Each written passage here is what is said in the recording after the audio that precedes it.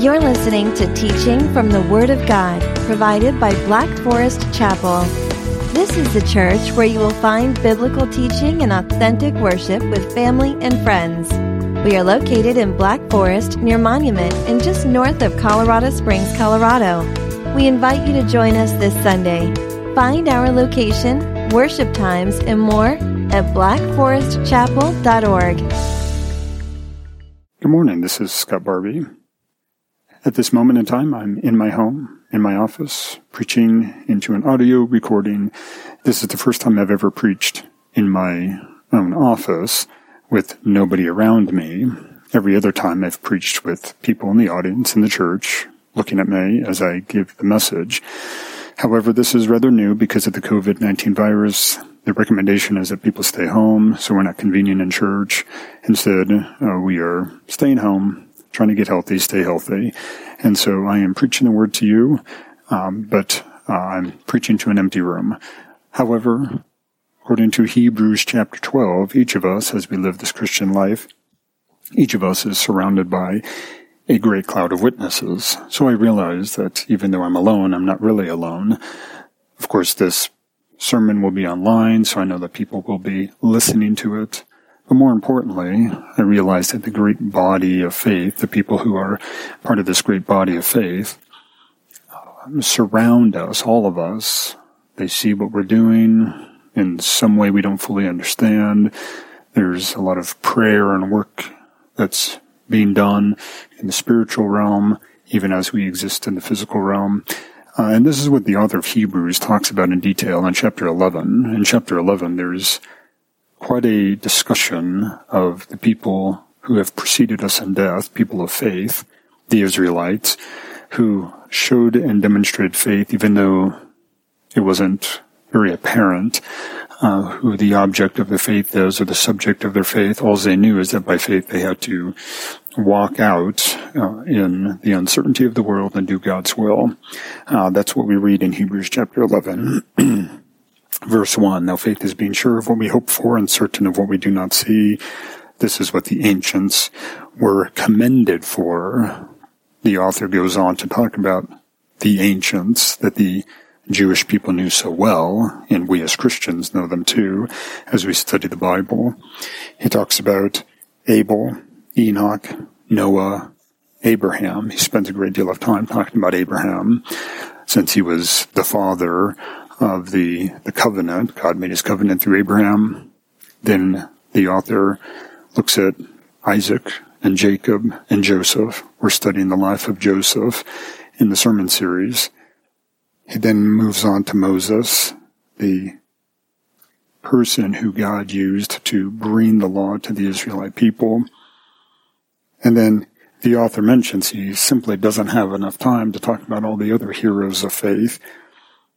And he mentions it in verse 32. And what more shall I say? I do not have time to tell about Gideon, Barak, Samson, Jephthah, David, Samuel, and the prophets, who through faith conquered kingdoms, administered justice, and gained what was promised, who shut the mouths of lions, quenched the fury of the flames, and escaped the edge of the sword, whose weakness was turned to strength, and who became powerful in battle and routed foreign armies. Women received back their dead, raised to life again. Others were tortured and refused to be released so that they might gain a better resurrection. Some faced jeers and flogging, while still others were chained and put in prison. They were stoned, they were sawn in two, they were put to death by the sword. They went about in sheepskins and goatskins, destitute, persecuted, and ill-treated. The world was not worthy of them. They wandered in deserts, and mountains, and in caves, and holes in the ground. These were all commended for their faith, yet none of them received what had been promised. God had planned something better for us, so that only together with us would they be made perfect. It's quite a list of individuals here who demonstrated great faith, and that's in the time before Christ. In the time of Christ and afterwards, we have individuals who are going out into the world, preaching the word, suffering, dying for that, being persecuted. Some aren't. Not every Christian, not every believer of God gets persecuted, but some do, and they uphold the faith. And so here we are in year 2020, so 2000, close to 2,000 years after Christ, and we are living this life of faith. We might be alone, listening to the sermon or sermons, reading the Bible on our own, praying. If you find yourself alone and you're discouraged or disheartened by that, I would hope that this sermon out of the book of Hebrews chapter 12 will rest well with your souls, because you are not really alone. According to chapter 12, verse 1, we learn that we are surrounded by such a great cloud of witnesses. We are never really alone, and that should give us a great deal of comfort. Even though we might be alone, the ancients, those who preceded us in death, whether it's the Israelites of old or the Christians in the church era, the church of Jesus Christ, we form this body of faith that is real, it's vibrant, it's active, God upholds it, and so it is good to be a Christian. And as Pastor Mike said last week, there's nothing to worry about. If God feeds the 200 million plus birds out there in the world, surely He's going to take care of us. All we have to do is be people of prayer.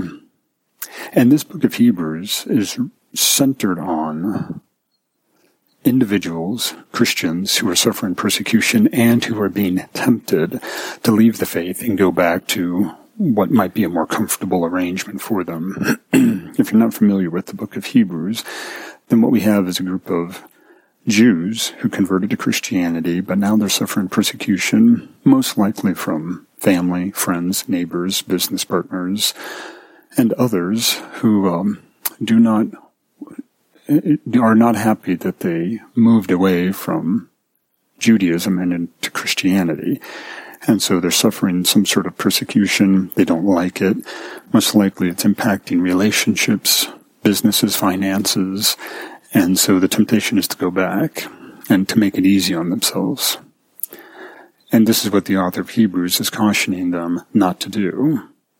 And he cautions them several times in lengthy ways to let them know when you become a Christian, there is not an option to go back.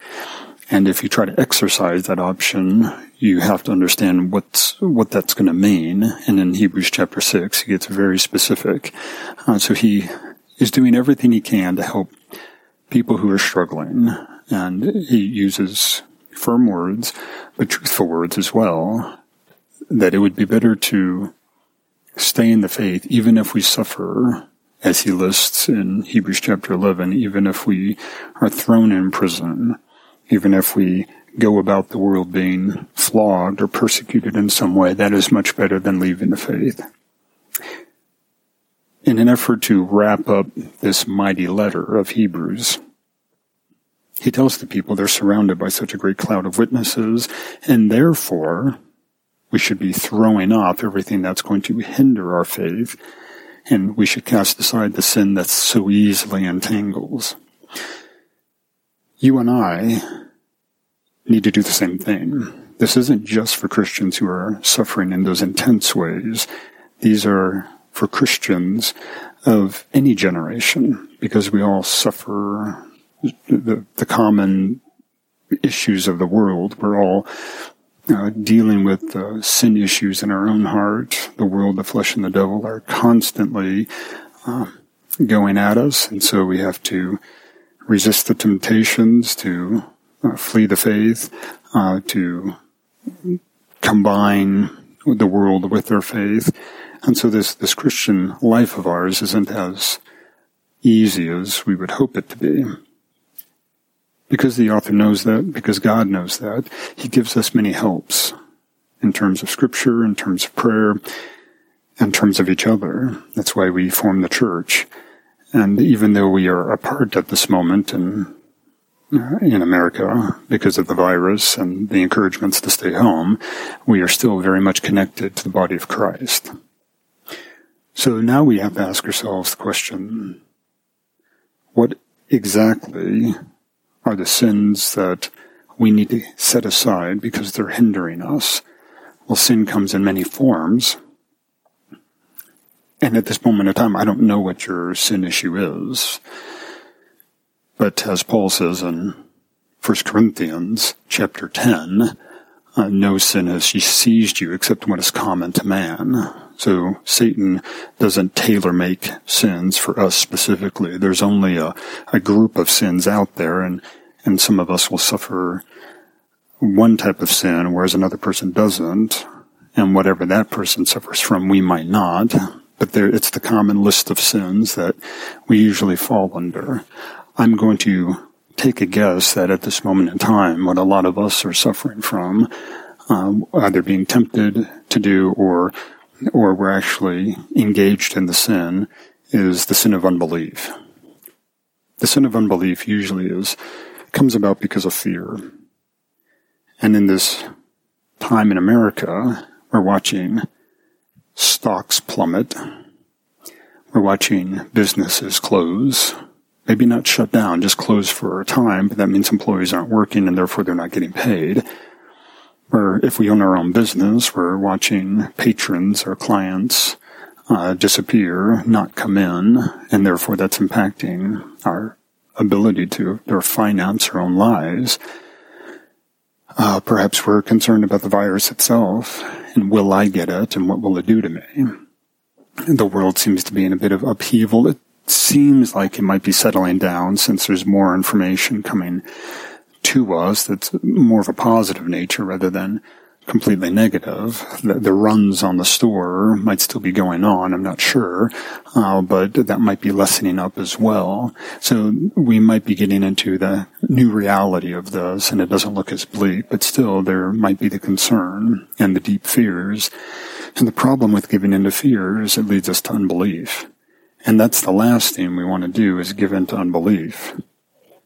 Unbelief is so bad that it, as Charles Spurgeon talks about from his sermon in Numbers 14, it's so bad that it leads us to leave the Lord because we don't believe He will really make good on His promises. So what do I mean by that? Well, let me give you a brief synopsis of Numbers chapter 14. In Numbers chapter 14, the people are about to enter into the Promised Land. They've been waiting 400 years for this. God brought them out through amazing miracles from the land of Egypt. God continued to show His faithfulness as He parted the Red Sea, as He provided water, as He provided food, as He showed Himself visibly in the cloud or the pillar of fire, as He presented to them through Moses the law, as He showed His mercy when they sinned greatly by making the golden calf. God still offered His protection and His love to them. And now they're at the border of the Promised Land. They're about to go in and take it over because God has set it up for them. But because they received a bad report from 10 of the spies that were sent in, they buckle under their fear and they decide they want to go back to Egypt. They ignore the good report from Caleb and Joshua. They only listen to the bad report. They give in to that fear even though God demonstrated His love and care and protection and miracles. They forget that, and how easily we forget, isn't it? We forget so easily what God has done in the past. And by forgetting, they give into fear. By giving into fear, they give into unbelief, and they don't believe that God's going to come through this time. They're even willing to choose new leadership to take them back to Egypt. What a shameful thing to even think about, much less make plans to do. And at that point, God has had enough. He doesn't destroy them completely, but He's had enough, and He makes them journey in the desert for 40 years as a punishment for the sin. Here's what Charles Spurgeon says about that time in Israel's history. Quote, "Strive with all diligence to keep out that monster unbelief. Its so dishonors Christ that he will withdraw his visible presence if we insult him by indulging in it. Among hateful things, it is most to be abhorred. Jesus is the Son of the Highest and has unbounded wealth. It is shameful to doubt omnipotence and distrust all sufficiency. End quote. What a great insight from Spurgeon. You and I can use that same insight. We can use the lessons from Scripture so that you and I don't fall under unbelief. And if that is the sin we're dealing with, then what we need to do, according to the author of Hebrews, is to throw that off and make sure that that sin doesn't entangle us. Now, how do you actually do that? Are there practical ways you can do that? We like to provide application in our sermons so that you know what to do with these passages that you're reading. Is there any practical way that I can share with you on throwing off the sin? I could tell you that you should pray more, and indeed we should all do that. I could tell you to read the Bible more. Again, we should all be doing that. I could tell you to attend church more. You might be a faithful attender, but what do you do when you're stuck at home? What do you do when you feel more isolated? It's one of the ploys of Satan to try to isolate you and make you feel that you really are alone and no one's around you, no one can help, and that's simply not true. As I mentioned before, you're surrounded by such a great cloud of witnesses. You are never alone, and God is more close to you when you feel alone than otherwise. So what do you do, in a practical sense, to throw off the sin of unbelief, the fears that might be mounting? I would say prayer is the best defense. I really don't know of any other defense out there that's better than prayer. Now, we get a lot of encouragement by calling people, emailing, texting. Those are great ways to stay connected, and I encourage us to do that. But at some point, it's going to be you and God. And in those times, I pray that your prayer life is increasing by leaps and bounds. There was a time when my wife and I were struggling financially about 5 years ago. We had a rental home. Things weren't going well. And we were paying 2 mortgages at the same time with no end in sight. We had our 8th child, and so there were hospital bills to deal with. And there were other bills that were coming in, and it just didn't seem to stop. The bills just seemed to be coming in over and over again, and we didn't know how to pay everything. And our credit cards were mounting up, not because of reckless spending, but because that's how we were affording food. So putting groceries on the credit card was not what we wanted to do, but most of my income was going to supporting the 2 homes, plus paying off all these bills. And so the credit card bills were mounting as we had to buy the things we need, mainly to live. That was the only time, one and only time, where financially we were watching debt grow, and we didn't know how to pay it off.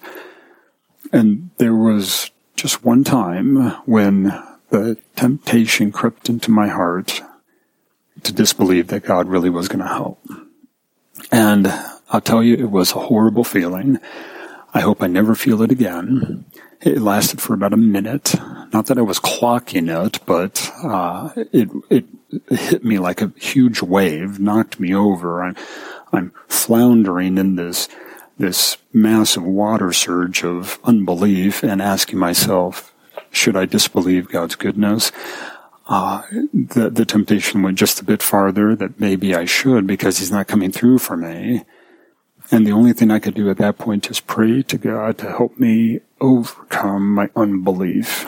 I felt like the man who was talking with Jesus, and the man expressed to Jesus that he believes, but help me overcome my unbelief.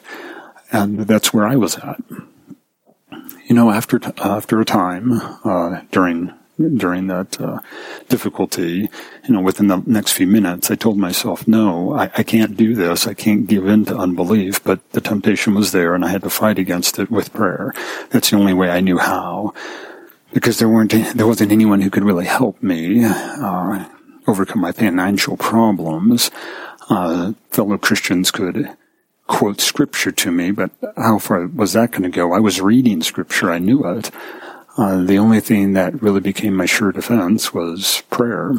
And True to form, God didn't speak to me in a booming voice from heaven. Rather, there was the quiet assurance that He's still there despite what's going on. And as I look back upon it now, I realize that it was more of the world, the flesh, and the devil that was crowding in at that moment in time. Had I given into it, it would have been a shameful thing indeed. As Spurgeon says, it is shameful to doubt omnipotence and to distrust all sufficiency. God did prove Himself faithful. We, over a period of 2 years, paid off all the debts. We sold the home. We became debt-free from some student loans, from credit card debt. It took a while.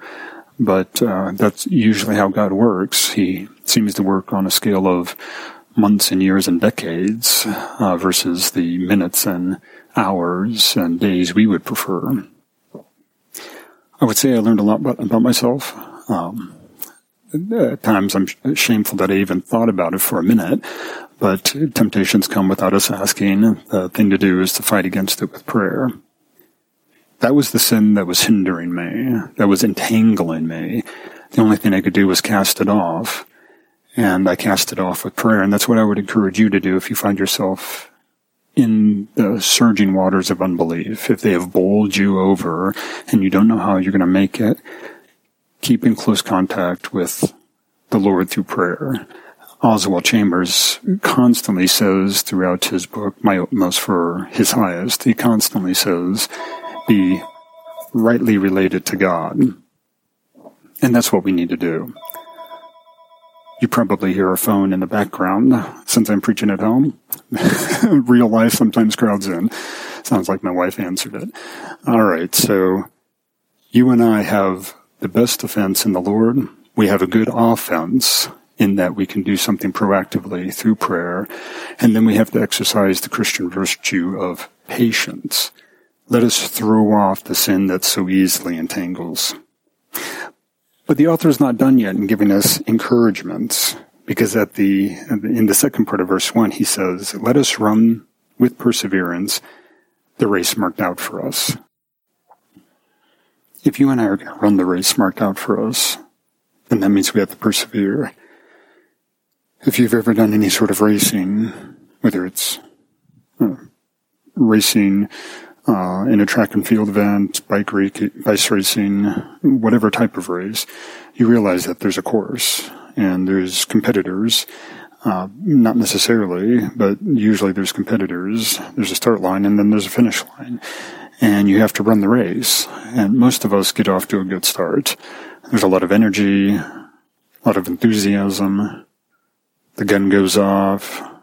There's some other signal that the race has started, so we start running, and figuratively speaking, we start moving in this life of ours. And whenever you start out, the energy is what carries you forward, and the finish line doesn't look too far away. But at some point in the race, we have to start negotiating with our bodies to continue on, because our body is saying, I want to stop, I'm tired, I'm done with this, what's the point? And we experience quite a bit of that in this life. But as we continue going and we find some reserves for our strength and our ability to finish, we pull on those reserves, and that gets us even closer to the finish line. But it becomes a real struggle to actually finish. Would it not be a shameful thing indeed for us to see the finish line in sight and for us to say, no, I'm done. I don't want to finish. I've already gone 3/4 of the way, but why finish? I'm almost there. The finish line is within sight. Any reasonable person would say you've already done 80-90% of the race. Why not finish? Even if you have to walk there, at least finish the race. Say that you did it. That's why we persevere. That's where perseverance comes in. And that's where it's most important. We don't usually tell a person to persevere at the beginning of a race. We have to tell a person to persevere as they are thoroughly in it, and there's really no other choice except to continue on or to give up. And most of us, I would say just about everybody, doesn't like the idea of giving up when they know that they should continue forward. So the author gives encouragement here for us to persevere. We're in a race, this race called life, especially as Christians. We're in this Christian life, persevering, regardless of our circumstances. Persevering is the thing we have to do. But the author makes it a point to say that the race that we're running is marked out for us. Like any race, the course is always laid out, and whether it's a course around a track, whether it's a straight course, a marathon type of race, it's been marked out for us. There are markers that are telling us that this is the course to follow and go on. Usually there are individuals at certain spots along the course, giving encouragement, helping in some way. This race is the race that we travel on, because we're part of it and we're trying to get to the finish line.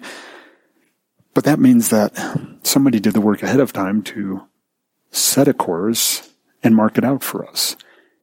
As we read in the book of Hebrews, this race has been marked out for us, and if we asked who it is, the answer would be God. God has already marked out our days. He's already marked out the course. All we have to do is run. All we have to do in this Christian life of ours is to live. So how do you actually do that as you are going about your daily life? How do you run this race that's marked out for you? My suggestion here is going to sound so simple, it's probably going to be too obvious. You wake up in the morning. You praise the Lord.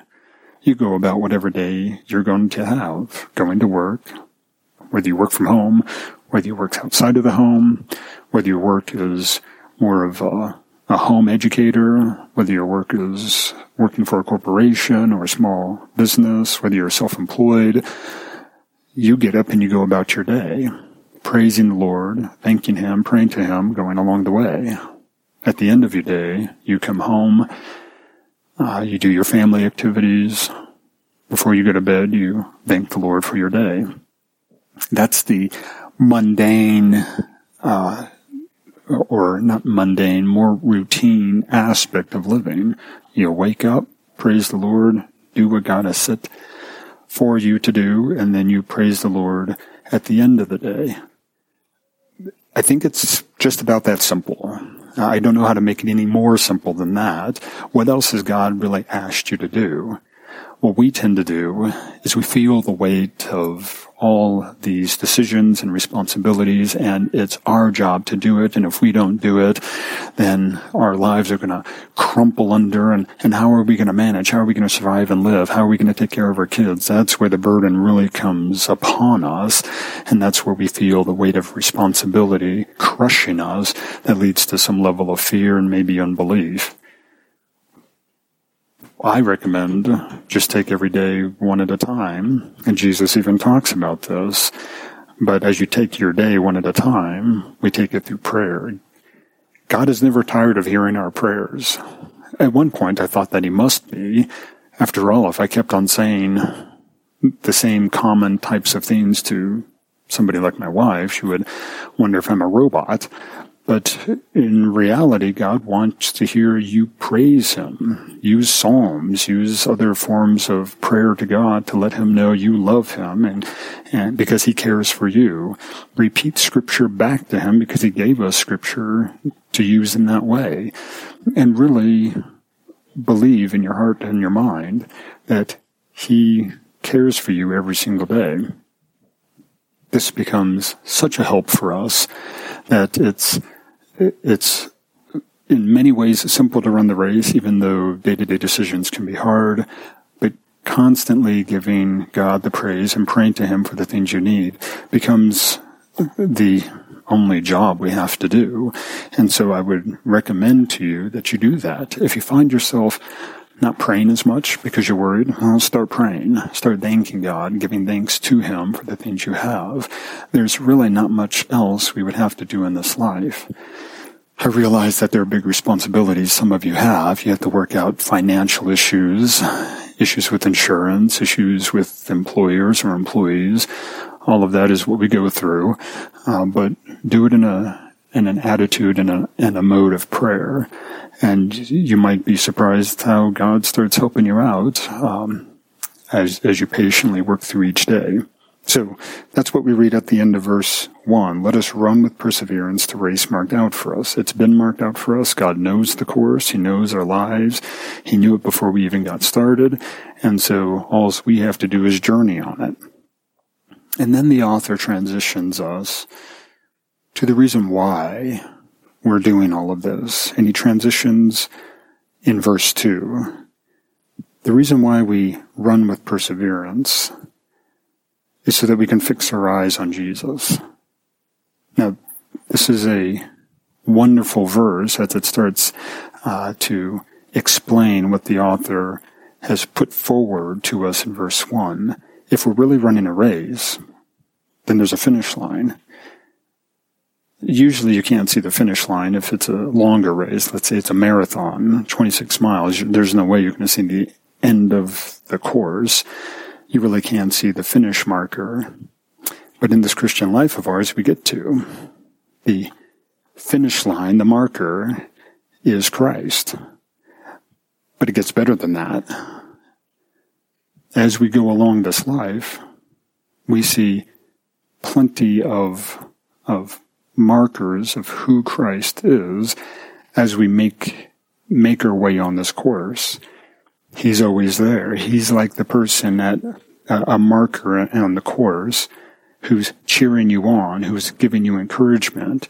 You run some more, you get to another marker, and there's Christ again, encouraging you on. Keep on going. Keep the faith.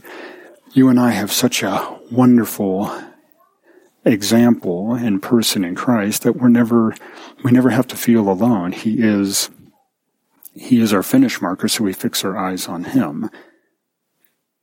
And we do that because he's not only our Lord and Savior, but he's also the author and perfecter of the faith that we profess. What does it mean for Christ to be the author, and what does it mean for him to be the perfecter? As the author, he's the one who structured and organized and made our faith. As a Christian believer, because you have faith, you can thank the Lord because he's the one who made that faith. Now, I can't say I fully understand how he does that, how he's the author. I only know that all things begin with Christ, and therefore it starts with him, and the faith I profess as a believer comes from him. He is the author, and it's not too often that we get to meet an author of something so significant.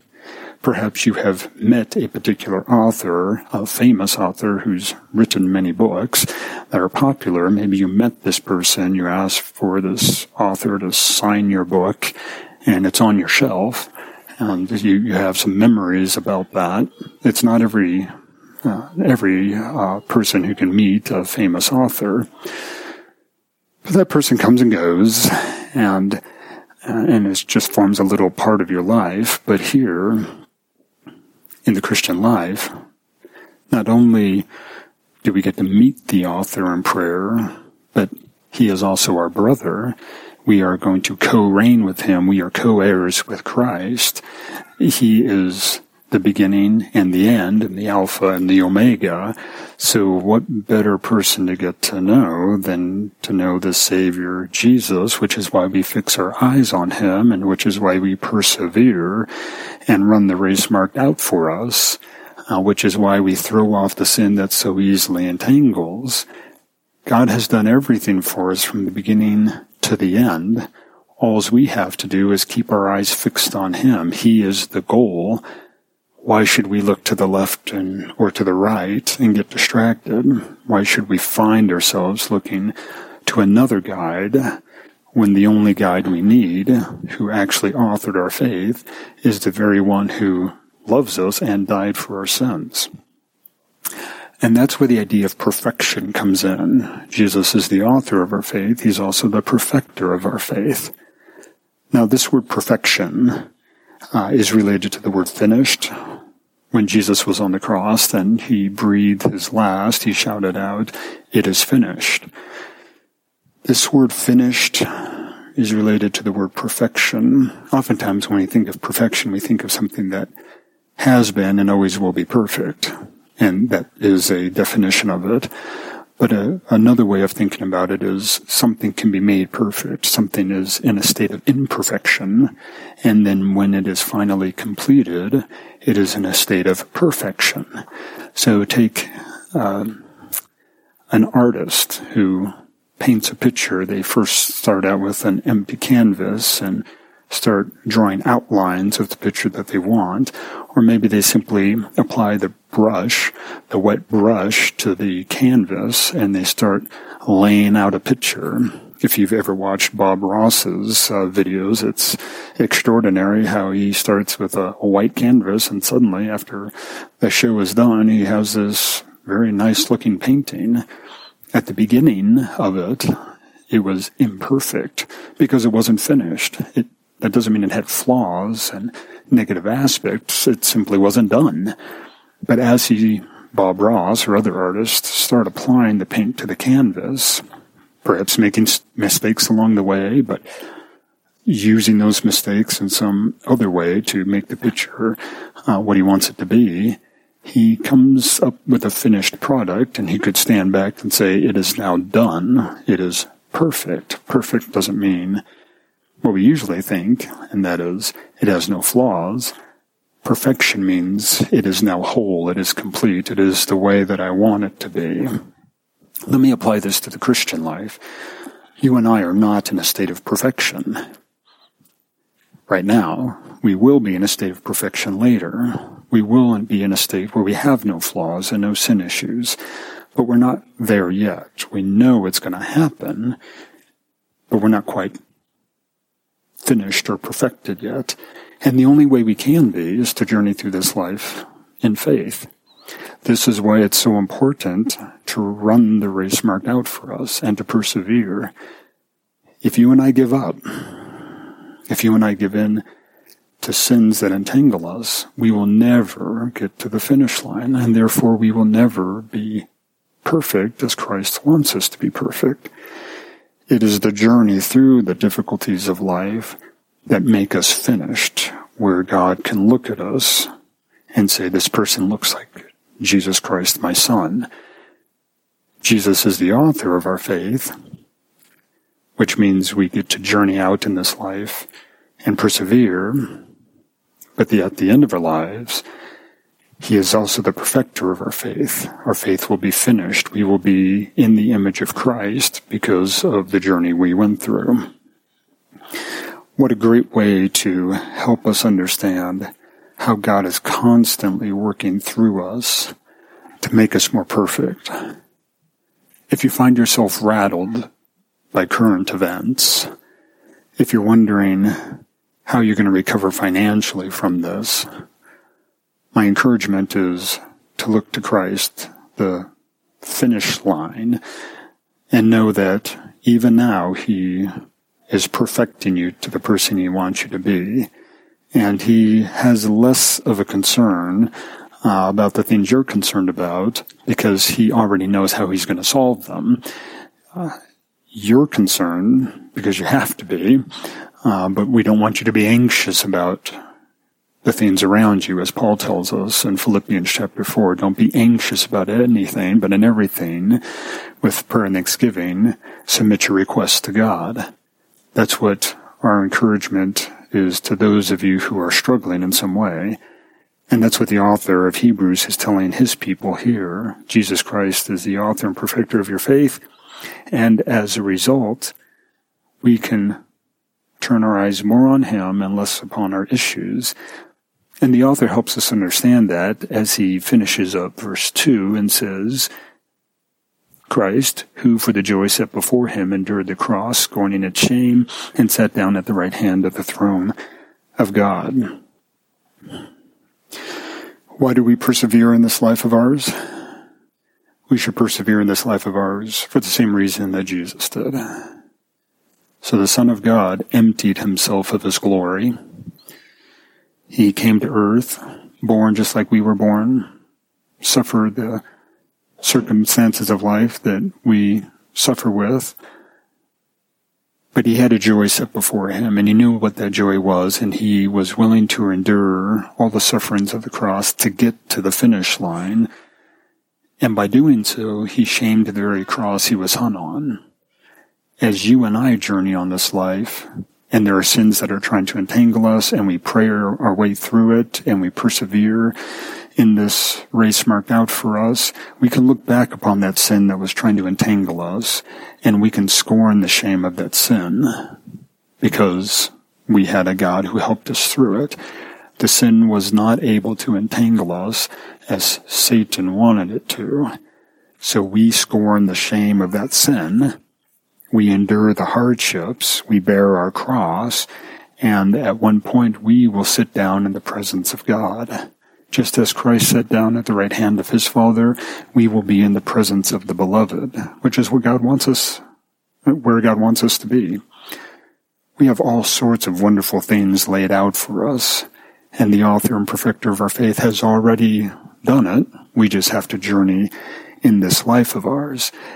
And because of that, it's good for us to consider, is what the author says in verse 3, to consider Jesus, who endured such opposition from sinful men, so that you will not grow weary and lose heart. Bear in mind, the author is talking with Christians who are being persecuted for their faith. And there are many people in this world who have converted to Christianity, and they're being persecuted for their faith by sinful men. So it does happen in this world just like it happened back then. You and I might not feel it in quite the same way, but we can still consider Jesus, who endured such opposition. Whatever opposition we're feeling right now, it is good for us to tune our minds to the way Christ lived. He was willing to suffer opposition, so we will have to do that at times as well.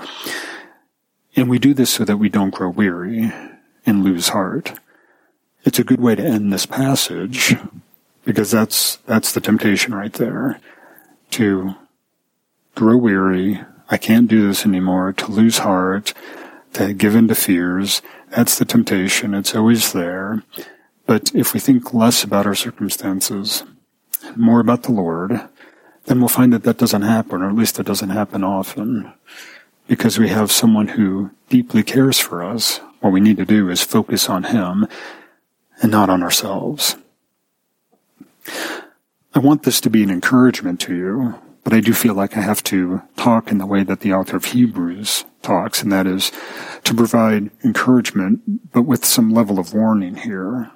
I wouldn't want any of you listening to the sermon to find yourself scared and disbelieving the Lord. As I mentioned earlier on, I dipped into that just a bit, and what a horrible feeling that was. I wouldn't want you to go through that either. Rather, stay firm in the faith, persevere well, pray through it, be accountable, reach out to friends. It's all good, the good things we need to do as a body of believers, but to remind ourselves that we're surrounded by a great cloud of witnesses, to consider Christ, who endured opposition just like we are, to understand that we can scorn the shame of the sin that tries to entangle us, just as Jesus scorned the shame of the cross. What good hopes we have in being a Christian. We are never alone, and therefore it helps us to persevere in this race. To end this sermon, let me give you an illustration of what it's like to run with perseverance when you really want to give up. This illustration comes from C.S. Lewis's story, The Horse and His Boy. It's part of the Chronicles of Narnia. I still love the story. I read these books when I was a boy in elementary school, and I still listen to them on audio. And in The Horse and His Boy, we have a young boy named Shasta. He's pretty much a slave in what is the country of Calormen, a country that accepts slavery as a way of life. He's supposed to be more or less the ward of this old fisherman, because the young boy was lost at sea. He was actually kidnapped and then lost at sea, shows up on the shore. The fisherman takes care of him, but treats him very poorly. Well, Shasta is able to escape. There's a horse, and Shasta and the horse, and the horses of Narnia can talk, if you're not familiar with Narnia. So the animals in Narnia can talk, and so this horse happens to be a prisoner in this area of Calormen too. So Shasta and Bree, that's the horse's name, agree to escape together. So they do that, and they're trying to get to Narnia, back to freedom. So a lot of adventures along the way, and towards the end of the adventures, Shasta, who's carrying news for a king that he's about to be attacked, that Shasta comes with the news. He's supposed to deliver it to the king. And so they get to this waypoint. It's a little house that a hermit has, and the horses are spent because they just run a mile trying to escape a lion who showed up all of a sudden. Shasta's traveling companion, her name is Erebus, is wounded by the lion, who happens to be Aslan, the one who's orchestrated and all of this and has marked the race out for them. And so Shasta and the horses and Erebus come into the hermit's home, and the hermit tells Shasta, "You're not done yet. I need to take care of the horses and Erebus, who's wounded. You have a message you have to take to the king. So go through the other side of my home, open the gate, and run, because I know that if you continue to run in that direction, you'll meet the king, deliver the message, and the king can protect his kingdom from this invading group of soldiers." And Shasta can't believe what he's hearing. He's spent as well. He's fatigued. He doesn't want to persevere. He wants the race to end. And so you can, as you read it or listen to the story, you can hear the anguish in his voice. Run? I have to run again? And the hermit has nothing else to say to him except, yes, you have to run again. So Shasta does that. He has to set aside the fatigue, set aside the disappointment, and he has to run the race that's marked out for him. And he delivers the message, everyone is safe. But you and I are at times like Shasta. We get to a point in our life where we say, I'm just tired, I'm done in, I'm ready to be done. And God tells us, no, actually you're not done. I need you to continue on for a little while longer to finish the race and persevere. Easy to say, easy to believe, really difficult to do. If you find yourself at a point like Shasta where you're saying to yourself, I'm tired of running, isn't God done with me yet? And God says, no, I need you to continue for a little bit longer so that my will for you and others can be completed, can be perfected, can be finished. Then the only thing we can do is say, yes, Lord, I will do that. Yes, Lord, send me. In this Christian life of ours, set aside the sin that entangles, persevere the race that's marked out for you, and then fix your eyes upon Jesus, the author and perfecter of your faith. Let's pray. Lord, it's a strange time in our country as I preach to an empty room, as people listen instead of attending church. In some states, in some cities, it's very quiet as there's a lockdown as we try to contain this virus. Plenty of fears. We know that unbelievers have a fear that leads to irrational behavior. As believers, we sometimes give in to that fear, and it might make us practice a little bit of unbelief in the way we act or think or what we say. Lord, I pray that a passage like what we read out of Hebrews 12 really helps us to overcome some of these hurdles in life, that we no longer find ourselves as concerned as we once were. You know the beginning from the end. You've marked the race out for us. All we have to do is run.